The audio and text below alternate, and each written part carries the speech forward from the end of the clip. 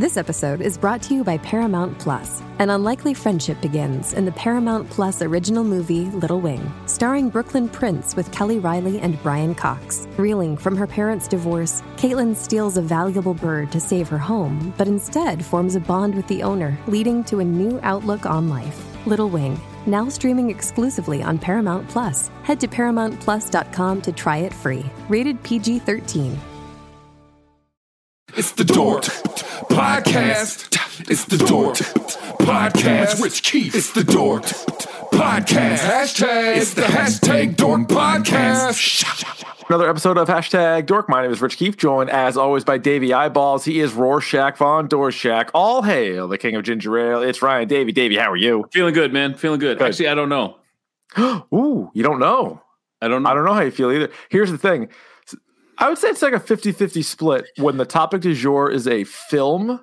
50-50, we sort of text about it ahead of time, and I at least know where you're going or you know where I'm going. I have no clue if you liked, loved, or hated this movie. I don't want to know if you did either. Right. No idea if you did either. And guess what, Ryan? You're not going to find out about it right now. You're going to find out about it after the news.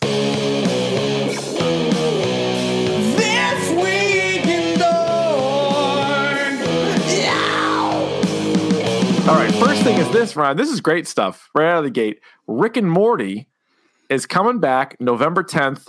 It's season 4. They're going to release 5 episodes. Then they're going to take a break and then release another 5 or whatever. But finally, Rick and Morty returns. And therefore, we, as a podcast, will finally do a Rick and Morty episode. We can do a Rick and Morty retrospective. Yes. We just have to do it by November 10th.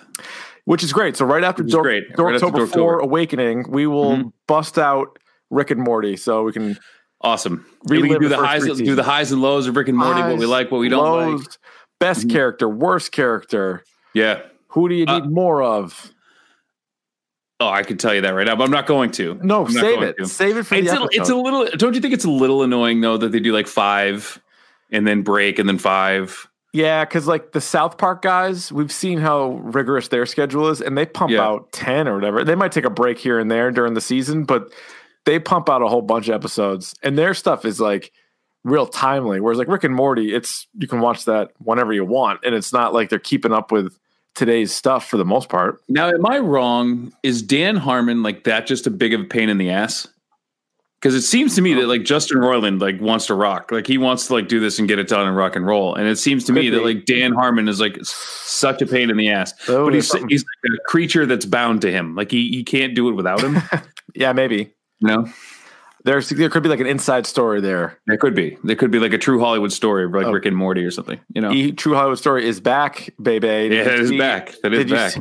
I actually stumbled. My wife was watching it the other night, and it was that sex cult that Allison Mack was in. Yeah. Although they weren't taught when I watched it, it wasn't anything about sex yet. I think they were. It was just like a weird group of people. Yeah.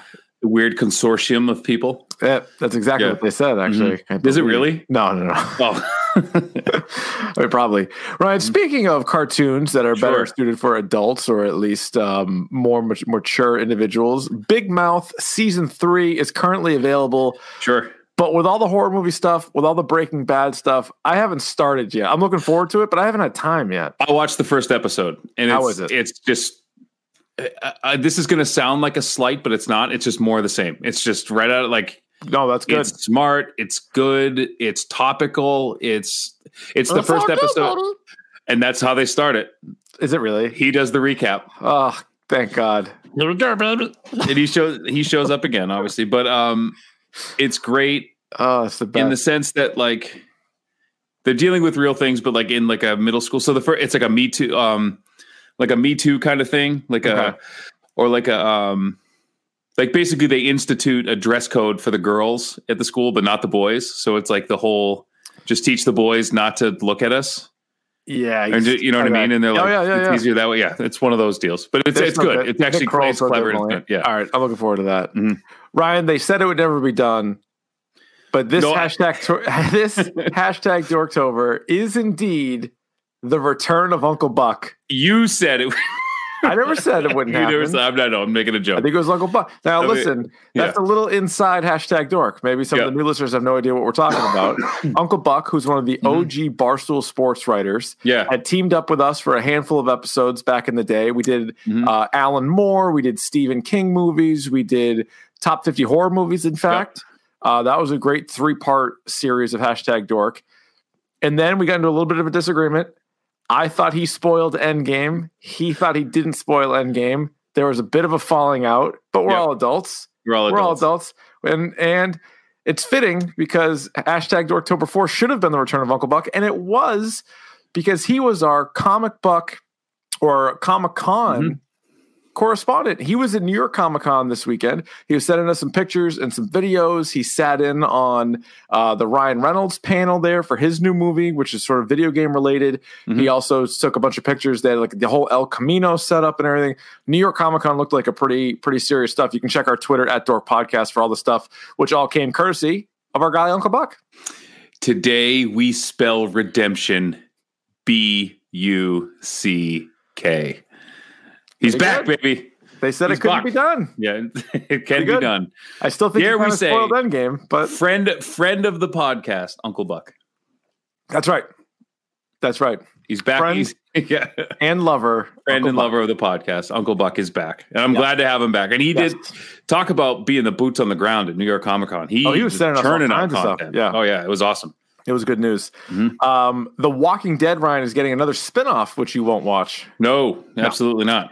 And guess what? Here's a promise. Neither will I. Good. I doubt it. You'll watch it. No, actually, I haven't even finished the actual Walking Dead. I'm not even caught up. This is hard for me to do, but I bailed on a TV show that I spent hours and hours and hours and hours and hours and hours and hours of watching. Is this Michonne's last season? That's what I'm hearing. I think so, yeah. Danny Guerrero. That's her last season. Yeah. Okoye, yes. Yeah. She's moving on to bigger and better things. Better things, man. She's a good actress. She's a really good actress. Yeah. Yeah. And she'll probably be in Black Panther 2, Electric Boogaloo, I would imagine. Oh, I assume so, right? I would think so. Hope so, Ryan. So I have a bit of news, Richard, that's not actually on our list. Yeah, what do you got? Speaking of the Marvel Cinematic Universe, did you hear? I'm reading reports that there was this big campaign for Robert Downey Jr. to be nominated for an Academy Award for his role as Iron Man in Endgame. He withdrew it. Really? He did. Why? Just didn't. You want to know why? Do it. Why? Because he heard what Martin Scorsese said about him. Oh yeah, it's not real cinema. I mean, what a horse's asshole that guy is. And we don't really like to work, too blue on this spot. Fuck you. Dude. I know. You haven't made a good movie in 20 years. Yeah. 20 years. And you have this movie. I'm not going to big market tease. We're going to talk about something that even like people are like still paying homage to you. And all you can do is be a prick. It's like just you're like a prick. So what's the people are so fucking stupid. Like, what's the point of a movie, you think, Ryan? Entertainment. It's entertainment. No, it's not. It's actually much, much deeper than that. Okay. It is there are art. Anybody as an artist. Yeah, same. As an artist, I can tell you that like there is art and there's entertainment, right? And if you mean to tell me they meet. You mean to tell me that this piece of shit that you're going to give us, The Irishman, which is going to flop, is somehow high art? Like, and anybody who around me who uses the word cinema when talking about movies, seriously, non-ironically, I'm guarantee you, if you use that in my presence, I'm having some sort of rage fantasy in my head. If you say like, "Oh, I went to that's not good cinema," like, hey, fuck you. It's a good point, Ryan. And let me tell you something. Do you know what Avengers Endgame and The Irishman have in common? It's very long. Bunch of people playing pretend. Playing pretend. That's all it is, man. Are they those real characters? No, they're not. Are they getting filmed, and are there lines written down that they're saying? Yes, there is. And I mean, they're both going to be long ass movies where famous actors got to play pretend. Do I believe that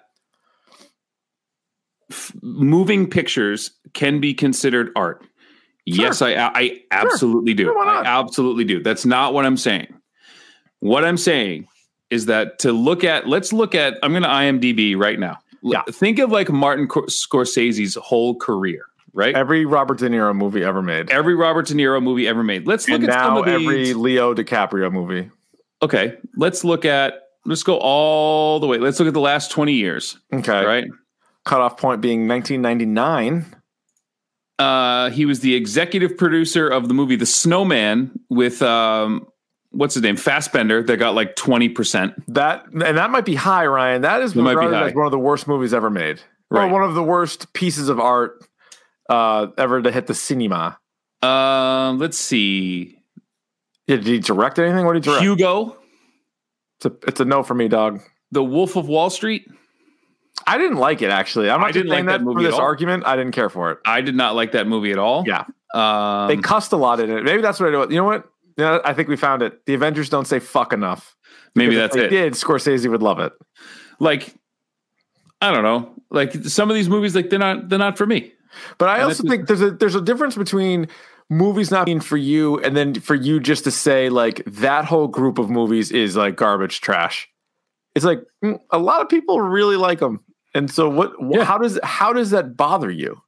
What is it? I think it bothers him because like you're a fucking dinosaur now, man. And like respect to you, to you for making Casino and Goodfellas and Cape Fear and like King of Comedy. Basically, you said like any De Niro movie you could. Raging Bull, right? Raging Bull, yeah. I like a lot. Listen, I love a lot of his movies, and I'll still like those movies, even though he's a horse's asshole. He is like a horse's like the inside of a horse's asshole. He is the prolapsed anus of a horse. Yeah, that's it. That's what we're dealing with right now. That's what we're talking about. Yeah. I don't know. Like, what do you care so much about like what other people think necessarily? Oh, he made the movie Silence with Andrew Garfield, Adam Driver, and Liam Neeson about like Jesuit priests who travel to Japan. Did you see that one? I did not see that one. Oh, yeah.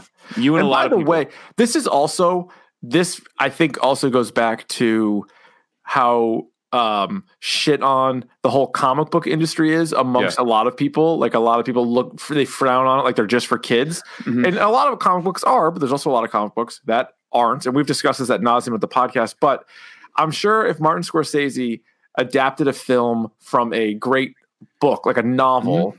Oh, he tried that. He like, look at this. This is amazing. But that book over there had pictures in it. So it can't be good. The Snowman. Okay. Well, it's a book. So let me just to recenter ourselves here. Yes. Do I think that the body of work of Martin Scorsese is great? Yes, I do. Sure, of course it is. Do I like him as a person? No, I don't. Ryan. No, I don't. No, I don't like him at all. You can't tell me that I have to. Mm-mm. Is Goodfellas good? 2/3 of it, yes. You know who's.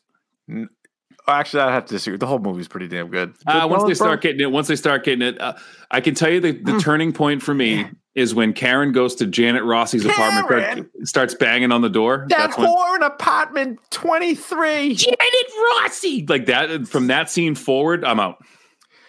Yeah, well, not friend of the podcast, Martin Scorsese. No friend of the podcast. Now, correct me if I'm wrong, but isn't Scorsese like?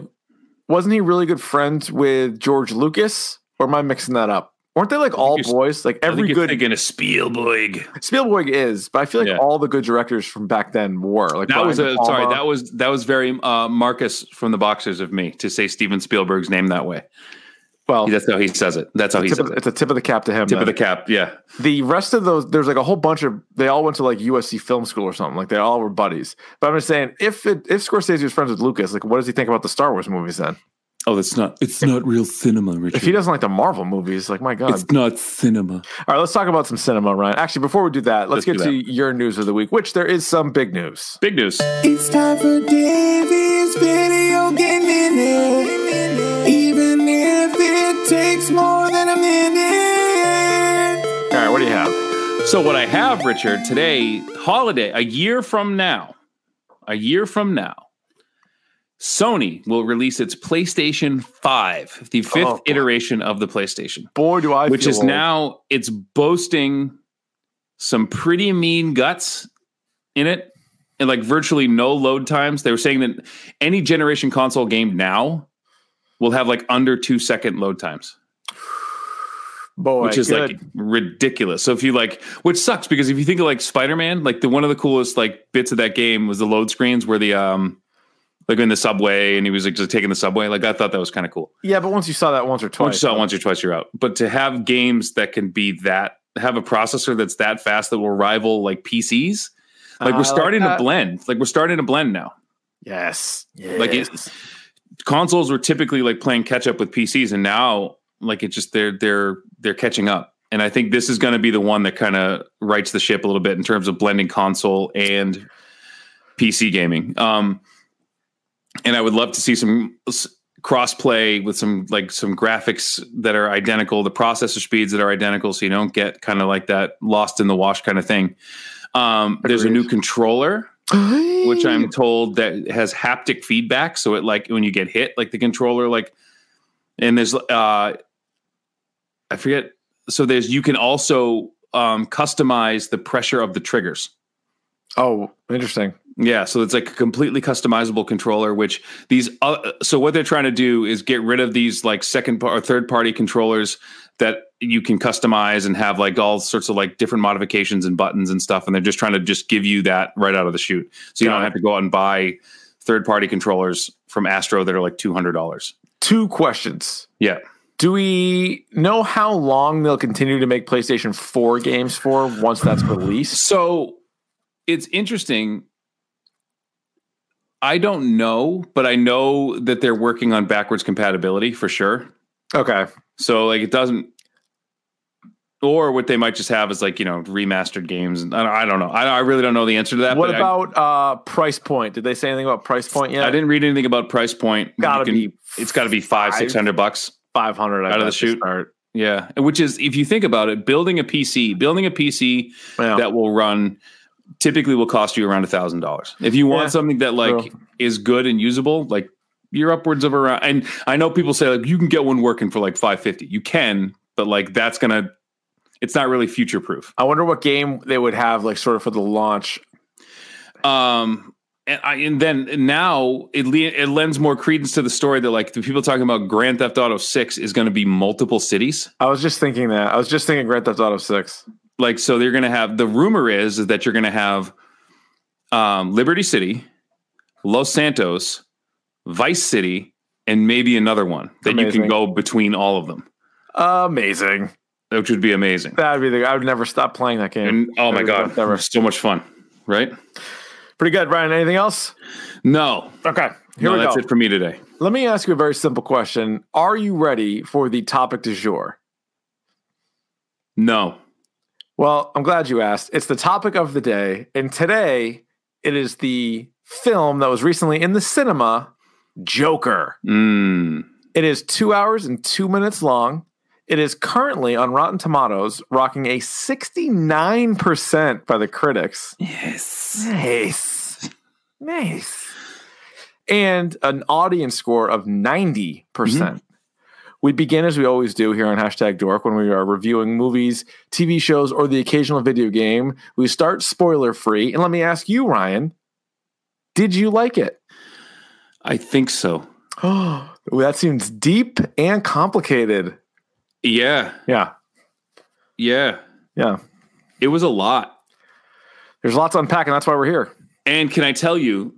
You can tell me anything you want. I can tell you anything I want. Are we in the trust tree? The tree with the trust? In the nest. By the way, that's a reference to another Todd Phillips movie. Oh, cool. Nice. Nice. I had a similar reaction at the end of this movie. I haven't felt like this at the end of a movie since I saw Requiem for a Dream. Oh, boy. I feel like the ending to Requiem for a Dream messed me up more than the ending to this movie. But I remember finishing when for one specific reason. Actually, 2 specific reasons. Ass to ass. Right, it was theater of the mind I was going for. You ruined it. Yeah, so you felt messed up after watching it. It was like And I was there, and the whole audience just kind of sat there for like a beat. Yeah. You know? And yeah, like the credits started to roll, and you're like, and people didn't really move. And it wasn't like we're waiting to see if there's an end credit. We're just like, we knew there wasn't an end credit, so you're just like, yeah, like what is the deal with this?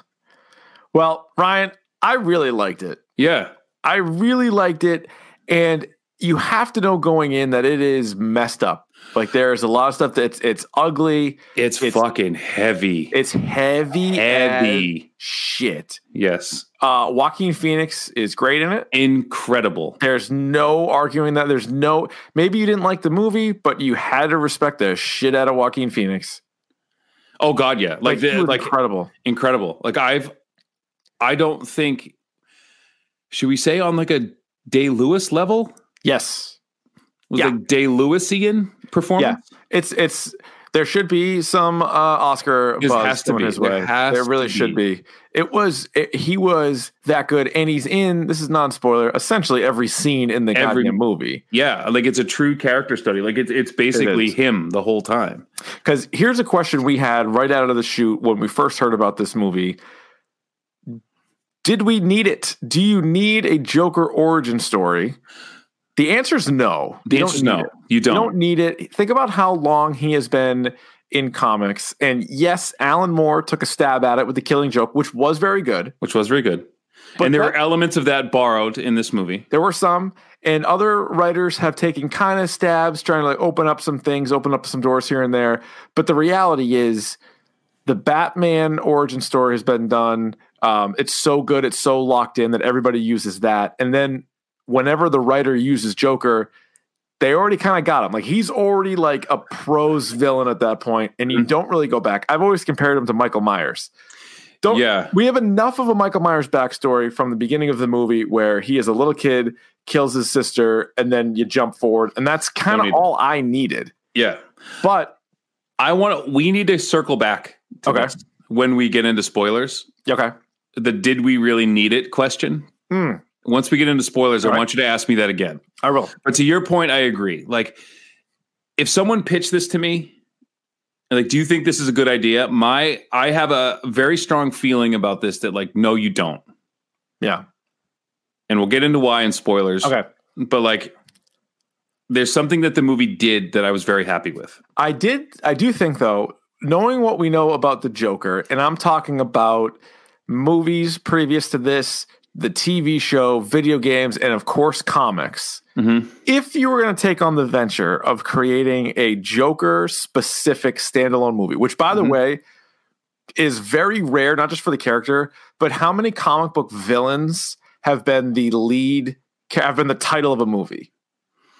Like honestly, is there one? Hook. But seriously, like Marvel and DC villains, they really don't headline with the villain. No. And maybe Venom. Yeah, anti-hero, like maybe. Good one. Yeah. Maybe. Right, maybe. That's probably as close as we've gotten. Because as good as, like, think about it, like there's no Thanos, there's no Magneto, there's no Doctor Doom, even though those might all be very good. There was supposed to be a Magneto, right? There was. And I'm sure it would have been great. Would have been great. I think if you were going to do it and you wanted to say, all right, let's unpack what the Joker could be, I think they did as strong of a job as possible to make sure that he is the lead. We're not going to mess around with any, like he's the guy. We're going to focus solely on Joker for 2 hours. Mm-hmm. How can it make sense for him to be what he is, what we all know him to be? And even if they sort of pick and choose what they use, they didn't they didn't completely change him by any means. So if you know Joker, you know Joker. No. Yep. What could you do? And I think they did an incredible job with that.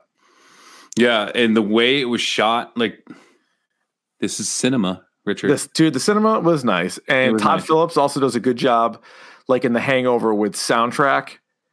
Yeah. I don't know if it's all him picking it. And I guess Gary Glitter, this was sort of some controversy. Yeah. I didn't know anything about this story. Oh yeah, I knew all about this. So he's a scumbag. He's a disgusting scumbag. He's in child prison. monster. I believe he's in prison. He's in prison. He's the guy that has the song. Dun, dun, dun, dun, dun, The Hey song. Dun, dun, Yeah. Hey. Dun, dun, dun, dun, dun. So he has that song, which is in the movie. I guess it's a spoiler, but people have been talking about it already. Yeah. And he helped with the soundtrack. And so he's now making money off of this movie. And he's like the lowest scumbag asshole. Yeah. Rough. The other thing I was listening to, because as soon as I saw this movie, I had to go home and like read everything I could about Todd. And so I was watching this Variety, or was it Vanity Fair? It was talking to Todd Phillips, and he said it was weird. They had the person who did the score write the score before they shot the movie. That is weird. So he gave her the script and said, "This is the screenplay. Write based on this." So she wrote that, Wow. and then the first scene where Joaquin Phoenix is putting on his makeup, and there's like the tear comes down. Yeah. That's not a spoiler. It's the first scene. No. That might even been in the trailer. And he's like pulling his face, like trying That's to do in the the smile. trailer. That's in the Yeah. trailer. And then you see like one tear coming down. He was actually listening to the soundtrack. They had him listening to the soundtrack, the score of the movie. Oh my God. Like while I was, so that's Pretty kinda crazy. cool. Kind of cool. Yeah. And there's some other things that I saw in that interview too, that was like really cool that you might not have noticed. Like there are shots you never see. And this was like the film dork in me that's like fascinated by this. He made it so like all the city, it was shot in like Newark, New Jersey, and the space between buildings, like you could usually see sky, like because there's no like skyscrapers in Newark really, right? Mhm. And they added them in so that you felt like trapped, Wow. like you couldn't see the sky. Yeah, you get that sense for Yeah. sure. And that's why when trying to compare it to other comic book movies, it's difficult because Christopher Nolan's Dark Knight trilogy gets a lot of credit for, being dark, right? Like, Yeah. it's great. And then that sort of ruined the DC EU because they thought that was the only way to do things. So a lot of those movies have been kind of dark, but Yeah. not to this degree. No. Nothing And is like this. And let me take back what I just said, because there's one shot where you clearly see the sky, and that's when he goes up those stairs. Oh yeah, When right. he's going up and down that one set of stairs. Yeah. And that's the only time you see it. Yeah. And there's like some symbolic meaning, like that's him like trying to be normal. There's some Like stuff ascending. there. The only time you see him coming down the stairs There's a is lot you've of seen messages. it. Yeah. There's a lot of messages there. Yeah. here. I'm jumping ahead of myself here. Yeah, let's keep it to non-spoilers Yeah, sorry. there, guy. Theater movie, would you recommend for people? Yes. Yes. 100%, right? Mhm. Where does it rank ballpark in amongst the 2019 movies that we have reviewed or any other ones that you've seen? I see top 5. Yeah, for me, when I was walking out, I still have, as you know, Once Upon a Time in Hollywood, number 1. Yeah. Endgame is still 2. Yep. And then I think I would have this 3. It's obviously very different than John Wick 3, but I think I would put this 3 and John Wick 4 for the movies that I've seen.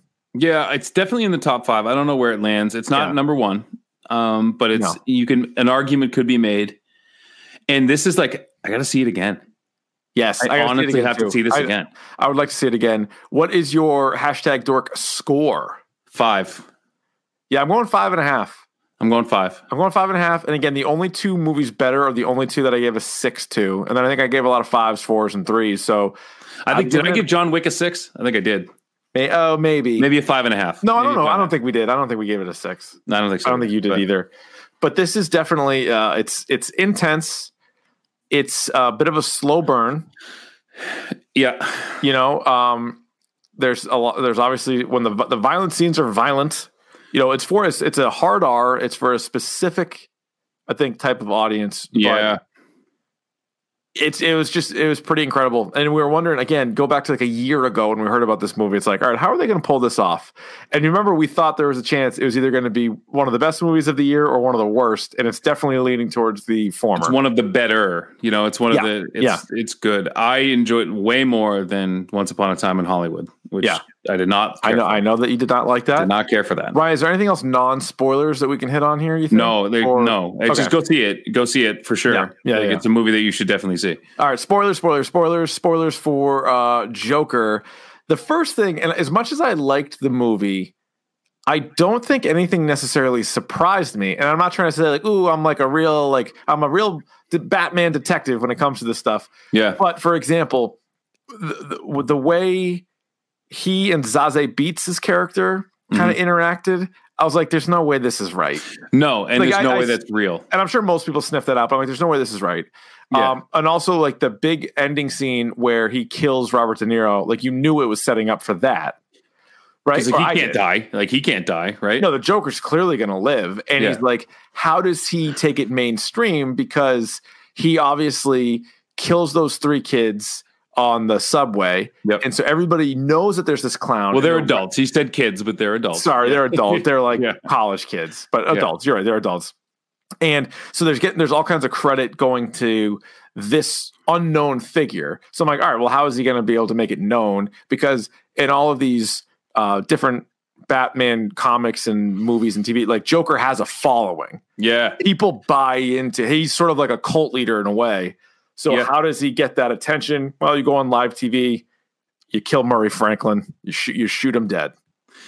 But so anyway, my point is, I wasn't really surprised at anything. This is certainly not a movie with any twists or anything like, oh shit, I didn't really see that coming. And even the thing with his mom, which I think was really important stuff. As it was going on, you're like, yeah, no kidding. Because again, they throw at you that the curveball. They're like, she tells him that Thomas Wayne is your dad. And your first thought might be like, oh man, they're going crazy origin story here. Like they're really off the They're not going to go there. Like they don't have to do it all like The Killing Joke, or they don't have to do it all like comics. But you're like, they're not doing this. And you didn't know if like the mother really believed it or like what, or then you just find out she's out there. Or is she? Because then remember he finds that picture of her and he flips it over and it says like, I think I wrote it down, said like, love your smile, TW. And then there's the argument, did she write that? Like, did he write that? All right. So let's go with that right now. What % chance do you think Joker is the son of Thomas Wayne? Well, here's where I wanted you to ask me: did we need this? Did we need a definitive origin story? I was so excited. This is perfect. Because this dovetails perfectly. Okay. What I have always said, and why I had a problem with this movie from Jump Street, is that I love the idea that Batman, on the one hand, has a very clear origin story, and it happens again. Even down to the pearl necklace and the Zorro movie and everything. Like it happens to exactly how you think it would happen, right? Yeah. So everyone knows that story. And I always loved that the Joker was the foil to the exact opposite of Batman that didn't really have a clear origin story. So at the end of it, I think in The Killing Joke, he says like his background is like multiple choice. Like it does, you know what I mean? Like he says like, yeah. And that's why origin story is multiple choice. And that's why I thought this was the best they could have done with it. Because in the end, like you have all of these origin stories that are kind of melting together and none of them are really true. Yeah, there's a lot of unknown. And that's why Heath Ledger's Joker was so good, because Christopher Nolan's in The Dark Knight, he tells every person a different story about like how we got the scars and like all that stuff. And like that's so good. And that's what Joker should be. And this Joker could do the same thing. Like at the end of the movie when he's with that, it's the same doctor. Yes. From before, who looks a little bit different. So is he telling her all of these stories? So and that's just completely making them up. Okay. So I was going to get to that part too. Yeah. Do you think everything we saw in the movie, with obviously the exception of his relationship with Zazie Beetz, because they clearly go and show you that didn't happen. They go back and show you all the scenes with her out of it. So you know for a fact that didn't happen. So my question is, everything else that happens in the movie that we see, do you think that happened? No, not everything. Probably not. And I think that's why they sort of I guess the one argument would be, well, they showed you all the stuff that didn't happen. Maybe. Right. They showed you all the stuff that didn't happen. But the other thing too, I think Joaquin Phoenix went on record and said there's 7 endings to this movie. Oh my God. I just think they shot 7 endings. So the way that I viewed it was that everything else that happened, he did. I think he did go to open mic night. Yep. Now, obviously, Zazie Beetz didn't go with him. Right. And his jokes got picked up. By the way, his jokes, a couple of them weren't bad. Like what? When he says, when I grew up, I told everybody I wanted to be a stand-up comedian, and they all laughed at me. Well, no one's laughing now. That's actually a really funny joke. Like if really Stephen funny joke. Wright said that joke, like that's the thing is like you need to play. He needs to have like a shtick like that where he's just like so dry or doing that stuff. That's a good joke. Like they said I couldn't be a stand-up comedian, but they laughed then, and then now I am a stand-up comedian and nobody's laughing. That's pretty good. That's if it was written that way. But like. I think no. I understand for the movie purposes, it's supposed to just make him look awful, but I'm saying it's actually a funny joke. Yeah, it's a funny joke. It's not bad. And so Gary Gulman is the comedian. He has an HBO special either out or coming out. It's out. He's a Boston guy, and I've actually seen him a couple times. He opened for Dane Cook. Both times I saw Dane Cook, Gulman open for him, and like they went on tour together and everything else. But he had some good jokes. But what was amazing is you have the Joker sitting in the audience and basically laughing at the parts that aren't funny. And then when everybody else is laughing, he's not.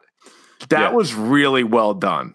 Like that was like, you only hear his laughing. He's like taking notes and he's like really into it, but he's laughing at like the setups and not the punchlines. And like, well done. Do you want to hear an Easter egg that you might've missed? I probably did miss an Easter egg. And then I'll get back to my point about what happened and what didn't happen. The name of the comedy club is Pogo's. Pogo's? That's John Wayne Gacy's clown character. Pogo, the clown. Yikes. Right? Clowns, Yikes. Clowns, man. Holy smoke. I know your affinity for serial killers, but Pogo the clown was John Wayne Gacy's that was the name alias. Of the clown. Yeah. Oh, God. But also, I was just going to mention quickly that Gary Gulman's in it, Mark Maron's in it. What's his name? Has a quick Brian Callen. He's in it for a minute. Justin Theroux. Justin Theroux has a little cameo as one of the guests on the show. Mm-hmm. But so anyway, I think that everything did happen. And then what ended up happening was after he was in town, after he killed Murray, everybody kind of supporting him. The Waynes died. They do the origin again, but at least they did it really quickly. And I have no problem with it because if you want to link it up to the same night that Joker kind of became famous, I'm fine with that. I'm fine with that too. But I think everything. But Ryan, I think everything happened from there. He then gets captured, is in Arkham, and then you just get a time jump, and it's the same lady, and he's who talking just to her. Like get a new job or something like that, and they. Yeah, good point. Do you think he killed her? Oh, yes. Yeah. Oh, yeah. Oh, he 100% kills her because of the blood on his shoes. He kills her. But that's a good point. Has he been talking to her maybe this whole time? Well, that's it. I mean, has he been talking to her the whole time? And that telling her all these stories? Would she have worked at that job and gotten fired and gotten that other job? I guess it's possible, but maybe not probable. Well, she could have gotten let go. They cut the funding from that, then got a job at Arkham. Yeah, and it's also 20 years later, at least, by the way they both looked. Yeah, and which brings us up to present day almost, right? Right. And because not really, because it takes place in 1981, and there's things that let us know that it's 81. Like the trash strike in New York was 1981. Okay, so it was 81, and just the phones and some of the stuff that they had there makes sense. So one thing I did like, and so do you think what about the three interns on the subway? Do you think he actually killed them? Yes. And so that's one thing I like about Joker. The best Joker from, again, comics or the video game or whatever, is a Joker who's not an elite fighter, but is a guy who can take an absolute beating and is also pretty dangerous. He's dangerous, unpredictable. Unpredictable. And that's why at first, when he got beat up by the guys that stole his sign, and it was heading in a direction where I was like, oh, is he just going to be a guy who gets his ass kicked all the time? Because he does take an absolute beating. Mm-hmm. But Joker, several times, he can actually, in some versions, he can scrap with Batman. Yeah. And it's because, Batman's so disciplined and he has no idea what he's going to do. What's actually when he gets his ass kicked. And I didn't notice this until I watched the Todd Phillips interview about the opening scene. He broke down the whole opening scene of the movie. And if you notice when he rolls over and he kind of reaches into his pocket, he hits the thing to let the flour squirt. Oh my God. He actually he hits the thing and the water, and even in that moment where he's still the Joker, he's still trying to make a joke out of it. like with like the squirting flower. Amazing. Which is again is a part of we've seen of the Joker's arsenal later on is the squirting acid flower. Yeah. I did going in again. We had no idea what the connection was going to be with the rest of the DC universe. Now, not movie universe. We knew that was separate, but I just mean like the other characters. We didn't know exactly what to expect.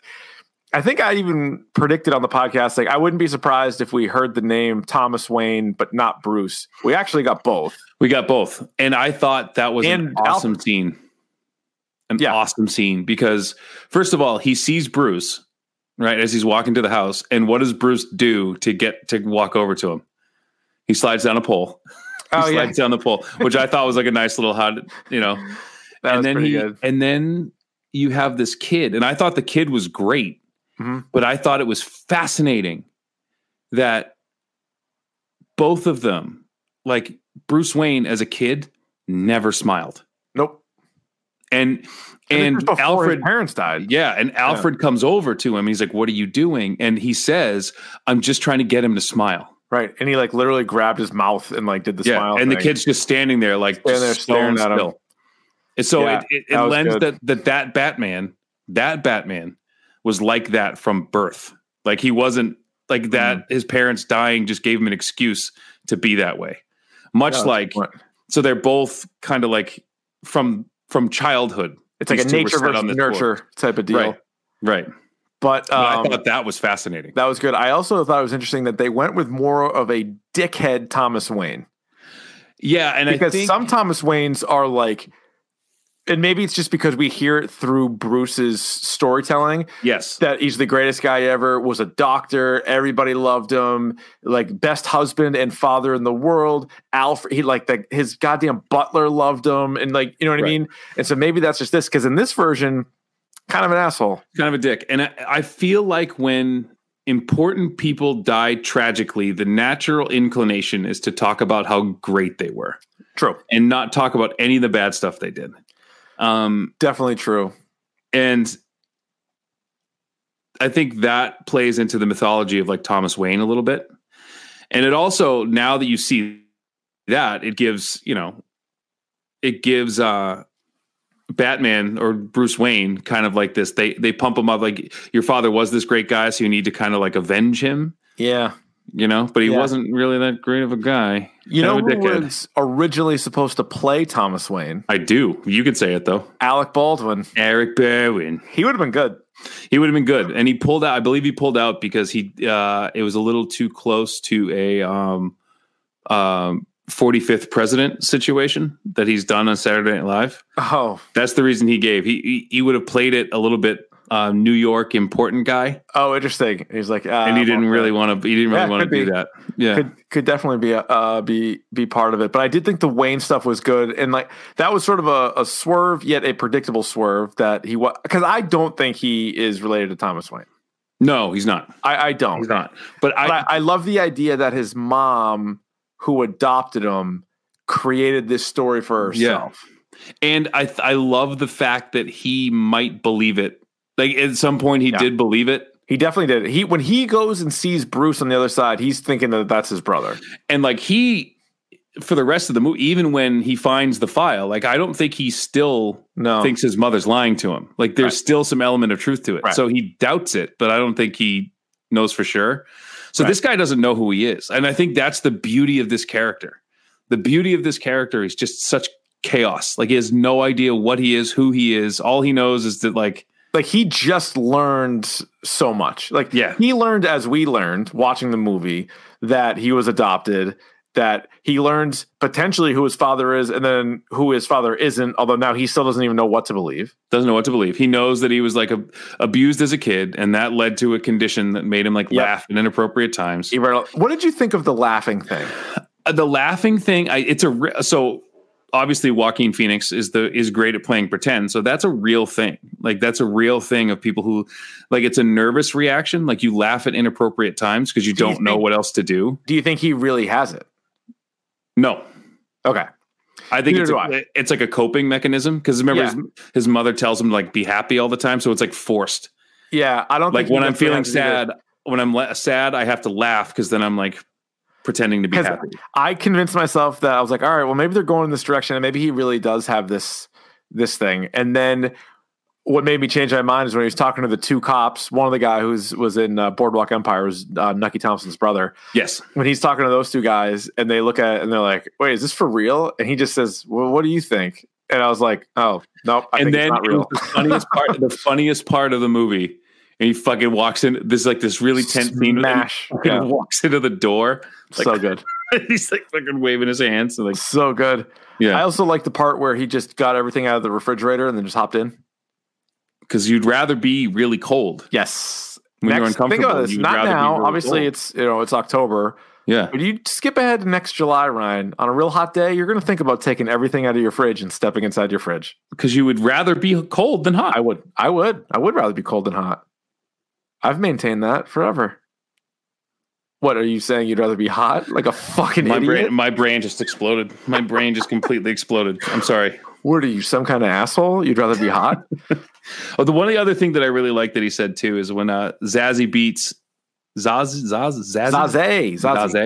Oh. She comes back, and clearly this is the moment you realize that like she's like, your name's Arthur, right? Like they're not involved at all, and she has that moment where he's sitting on the couch, and he says, "I had a really bad day."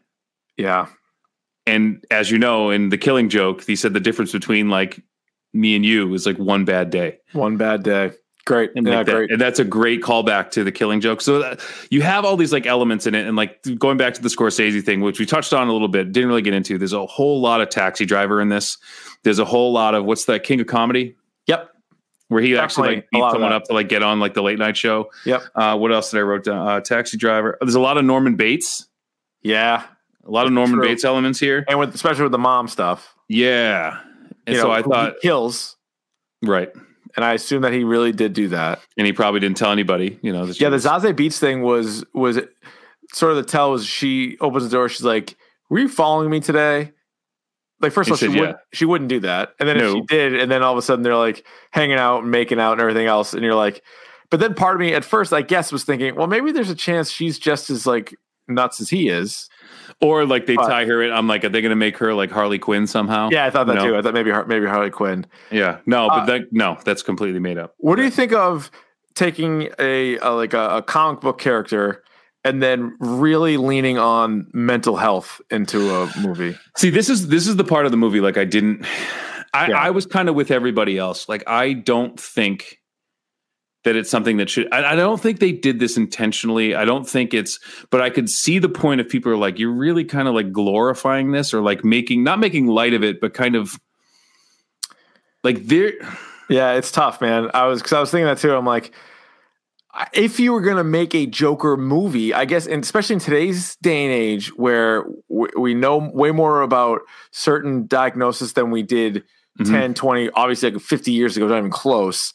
That if somebody in real life, and it's weird because we're taking comic book characters and we're moving them to real life, but that's what we're doing. Yeah, that's what we're doing. If you were to do that, the Joker would have some mental health issues. There's just no doubt.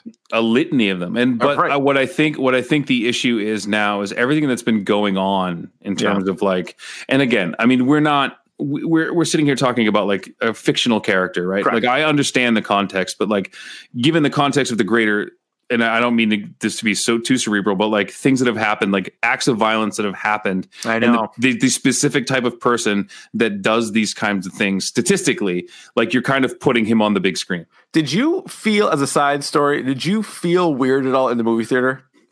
Super weird. I felt weird. Like I felt it was like eerie. Like I legit did.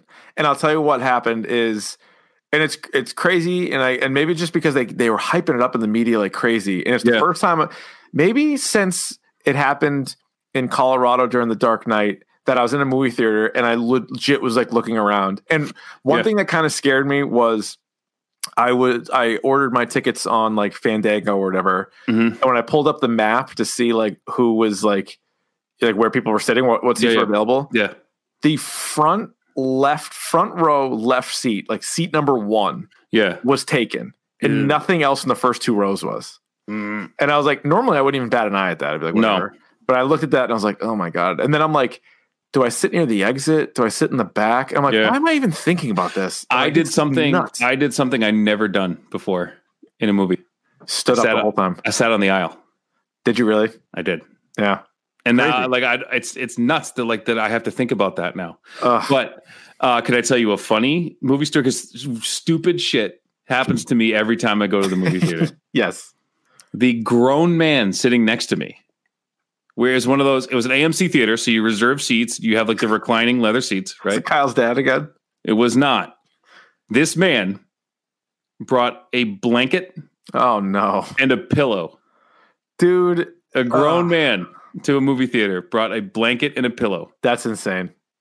And the young lady he was with, by the way, he did not share the blanket with her, which I thought was odd. Wow. But he was late 20s, early 30s, and was aggressively rubbing this young lady's thigh to the point where she had to tell him to stop. Oh my God. I don't like where that was going. And it was like, I don't know what it is about me in the movies, but like I go to the movies with the weirdest fucking people. I don't understand what it is, but would you ever bring a blanket? I would not. Like a legit blanket to a movie theater. If I thought it was going to be cold, I would bring a lightweight hoodie. And some sweatpants. Maybe some sweatpants. And some thick socks. But like, you don't bring a blanket. You're not a 5-year-old. I would not bring a blanket. They shouldn't even let the guy in with a goddamn blanket. Yeah, I don't know. Oh my God, there was at one point. So that was the worst. That was the most uncomfortable I was at this movie. I was uncomfortable twice. Well, first of all, it was kind of an eerie feeling, at least for me. Also, the guy next to me at one point like looked over at me for like 4 seconds. I could see in my peripheral like 4 seconons. Was like, why was he looking at you? Were you doing something weird? I was jacking off. No, he was staring at me, and I was like, and then like halfway through the movie, there was something kind of intense going on. And somebody, like I must not have noticed, somebody in front of me had like gone to like the bathroom. Yeah. But they came back to their seat at like a really fast walk. I did not like that. No. Slow down. All right. Going back to the movie, Ryan, do you think that, or actually, there's one thing I don't love about it. And I know you've pointed this out on the podcast several times, and it's a really good point. For the most part, Batman kind of predates the masked and colorful villains of Gotham. Yeah. And a lot of people will look at it and say they'll blame Batman for the crazy villains. Mm-hmm. So like Joker, they blame Batman for. They're like, all we had was, Falcone and Maroni. Yeah. And then Batman shows up, and now we got Joker, Penguin, Two-Face, like all the like Poison Ivy. Like we didn't have. So the fact that in this universe, Joker is so much older than Batman, kind of like, but it was still fine. It's still fine because he's not really the Joker yet. Like even at the end of this movie, he's not really the Joker. What about Robert De Niro calling him Joker and then him saying, "Can you call me Joker?" I thought a little on the nose. He's like, "Look at this," but it was just such a throwaway line. He's like, "Look at this Joker." But I thought in my head, to De Niro's character, that's just something you say. Like that's just something you say is like, "Oh, look at this clown." You know what I mean? Right. But you never know, like what. And I like to spin this positively, like as an educator, right? Like I'll say something to a random kid on some like word of encouragement on like a random day. You have no idea like how that's going to affect somebody. That's a good point. And a kid came back like 6 years later. He's like, "You said that to me like on that day," and I'm like, I don't even remember having that interaction with you. So that happens. Like that happens. So like if you say like this Joker and like that's all he heard. Yeah. Like, so I thought that was okay because that would happen. That's a good point. No, that's a good point. Now, from what you know about this Joker, everything we saw in this Joker, do you think he would be a good adversary for a Batman? No. It doesn't seem it. Although by the end, he seemed, again, because all Jokers are unpredictable, but at the same time, they're able to get a whole bunch of people to follow them, and they have some sort of plan that is, at the very least, pretty successful. Yeah, and like, I don't know, like, would you call them intelligent, like most Jokers, or no? No, but there's this lends to the theory, the Batman theory, as always, that like the Joker's kind of like James Bond. Like, there's not one Joker. Yeah, like this. So this is the first one, and then the Joker that goes up against Batman is like a copycat of that Joker.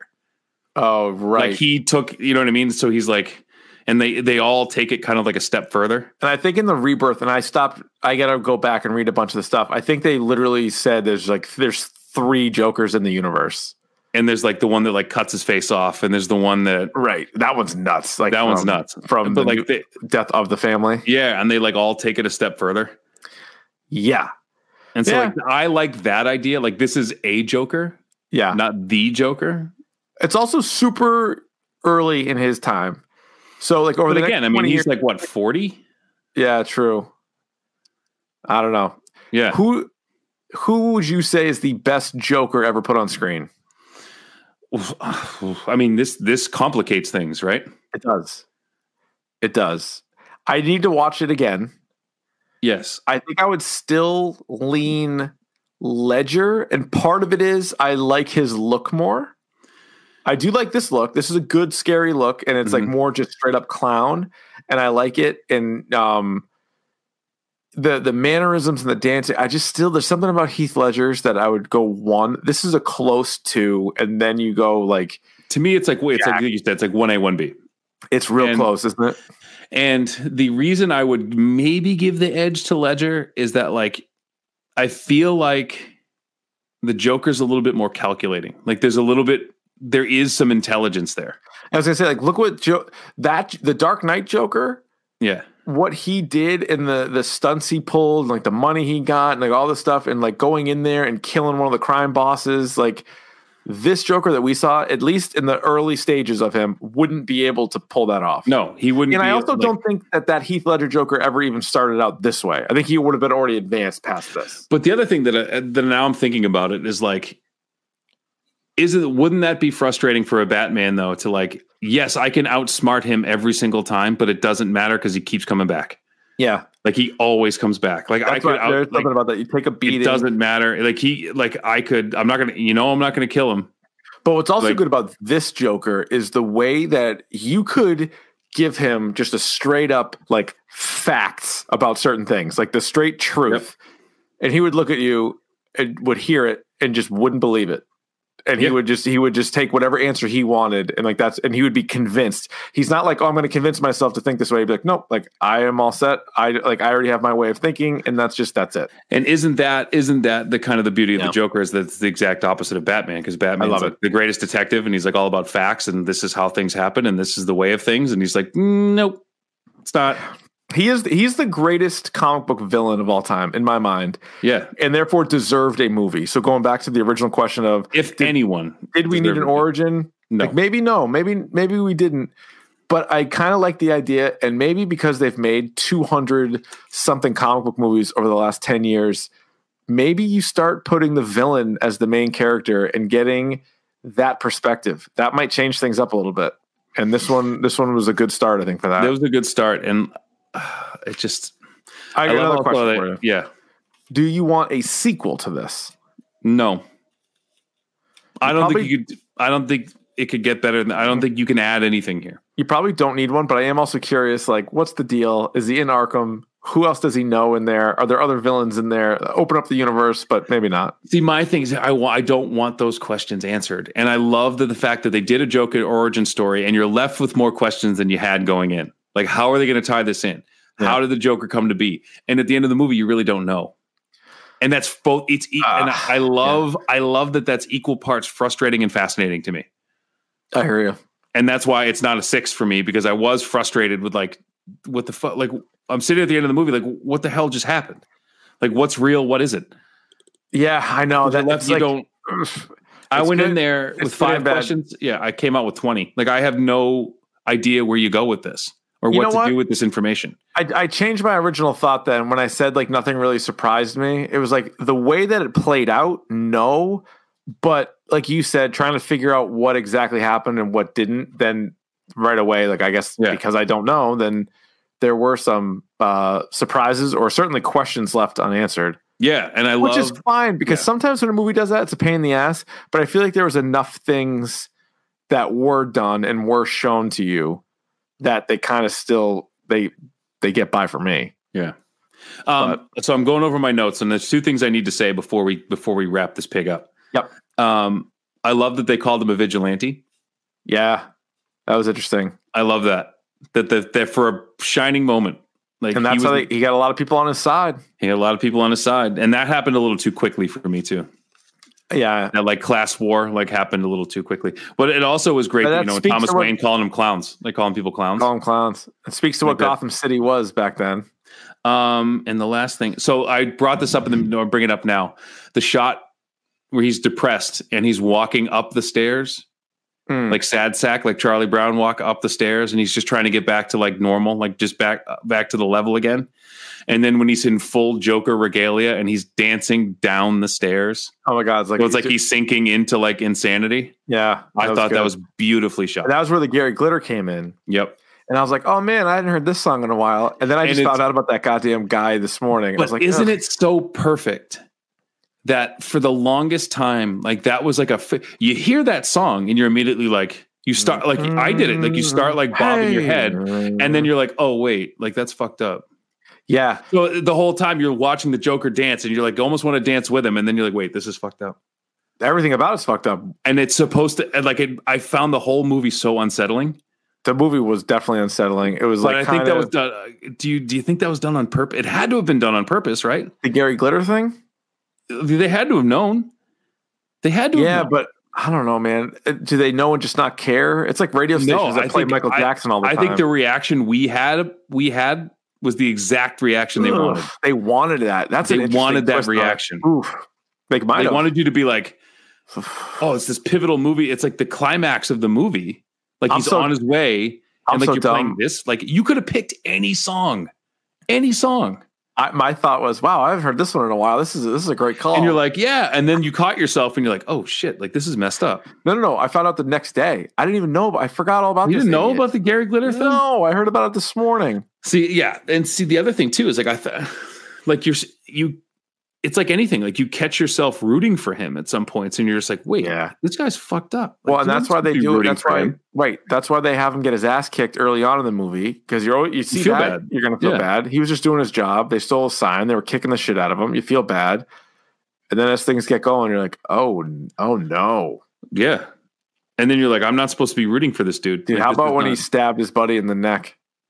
Well, that guy, do you know that was the Yellow King from right, first season of True Detective? Yeah, he's been in some other stuff, and that guy had it coming.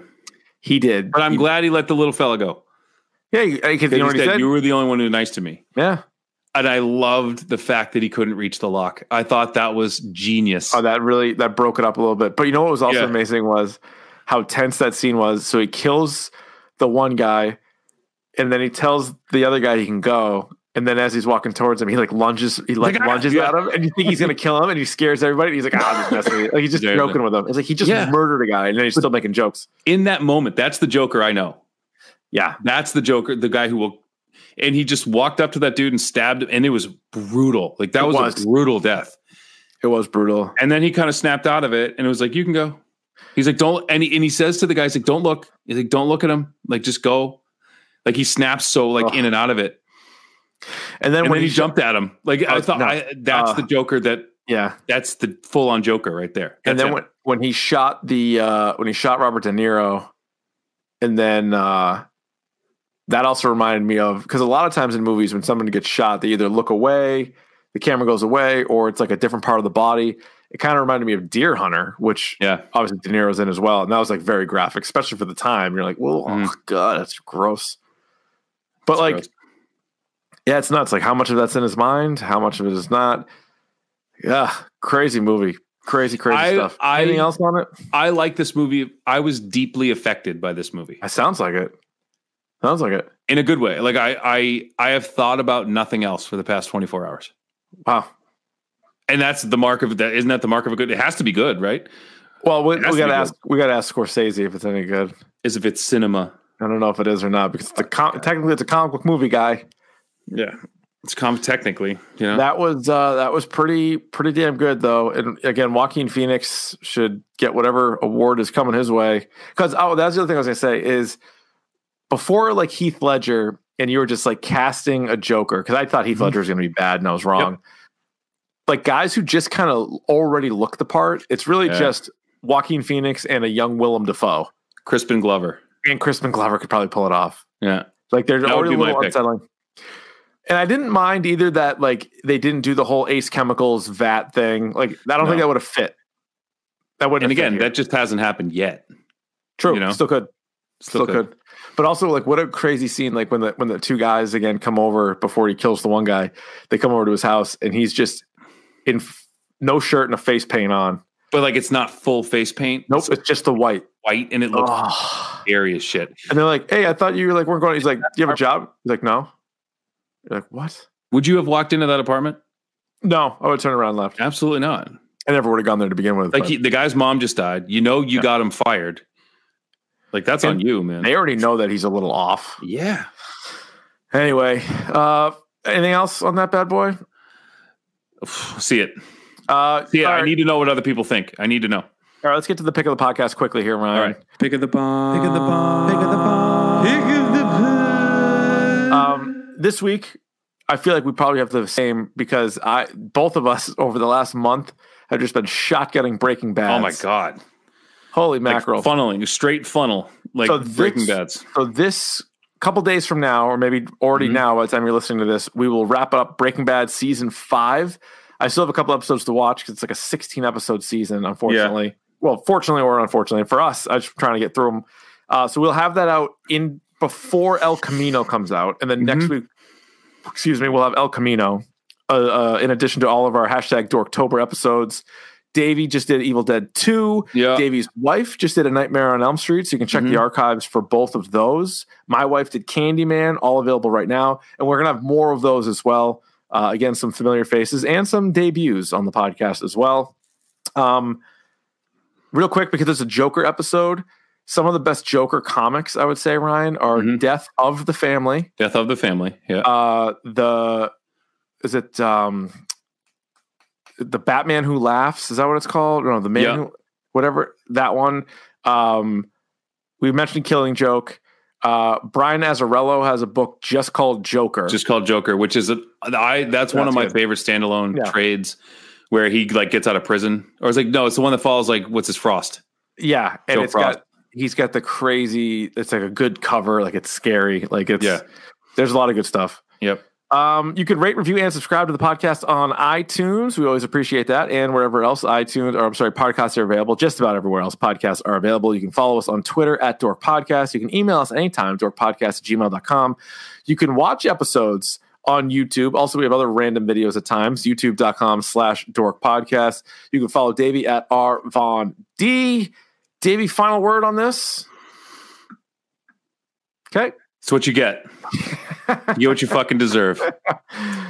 Fair enough. Yep. Fair what do you enough. get when you cross that's the joke? Yeah. All right. You get what you fucking deserve. Strong ending.